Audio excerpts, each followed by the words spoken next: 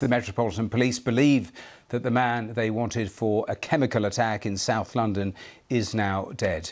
In the past hour, police said their main working hypothesis was that Abdul Shakur Azidi had, quote, gone into the River Thames, but no body has yet been found. Azidi, who is 35, had significant injuries to the right side of his face, was last seen on Chelsea Bridge on the 31st of January, just hours after the attack in Clapham in South London. He was wanted for attempted murder after a woman and her 2 children were injured by a corrosive liquid. It's feared the woman will lose the sight in one of her eyes. Well, just in the last while, the police have been giving a briefing at New Scotland Yard. Let's hear from John Saville. Good afternoon. So a further update in relation to our manhunt for Azidi. Yesterday we released images of him being on Chelsea Bridge at just before 11:30 p.m. on the evening of the attack. The last 24 hours we have meticulously been viewing all of the available CCTV in and around the Chelsea Bridge area. And we've also worked with Transport for London in accessing the CCTV from their buses.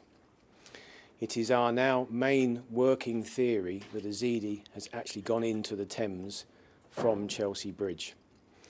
All of our work thus far has not seen him come off the bridge. We are in contact with his family in order to pass that news on and to provide the necessary information and support for them, because of course I'm sure they will also be very worried about what's happened to him and what he has done. I'd like to thank the hundreds of members of the public who have come forward. That's been incredibly helpful.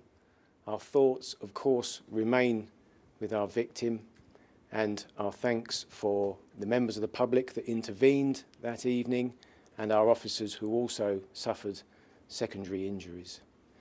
Our Marine Support Unit will be carrying out some searches of the Thames, but as you can imagine, at this time of year, the Thames is very fast flowing, and our expertise and the experts from the oceanography departments that are supporting us would indicate that it may be some time, if someone has gone in the water at this time of year, for a person to surface, and sadly, they may never actually be found. Well, that was Commander John Saville. Just worth going through the key planks we heard in that briefing and the background that we know the Commander making the point that they've been scouring hundreds of hours of CCTV with about 100 officers. This just some of it spotting different locations where Azidi was on that night, but coming to the conclusion they saw him in the CCTV walking with purpose for 4 miles to the Thames, to the edge of Chelsea Bridge, and then they say they saw his behaviour change and no CCTV shows him actually leaving the bridge. So that's why they have this working assumption that he then went into the river. And of course, one remembers that attack 9 days ago in Clapham. A 31-year-old woman remains sedated in hospital. As we heard there, she may lose her sight in her right eye following the attack. Initially, a £20,000 reward was offered for information leading to his arrest. The policing minister talking also in the course of the week, talking about all resources being used. It was an absolutely huge, huge manhunt. We know so much more background of this man over the last days as investigations continued. He was placed originally on a sex offenders register for 10 years, ordered to do 200 hours of unpaid work, but then had a suspended sentence in Newcastle back in 2018.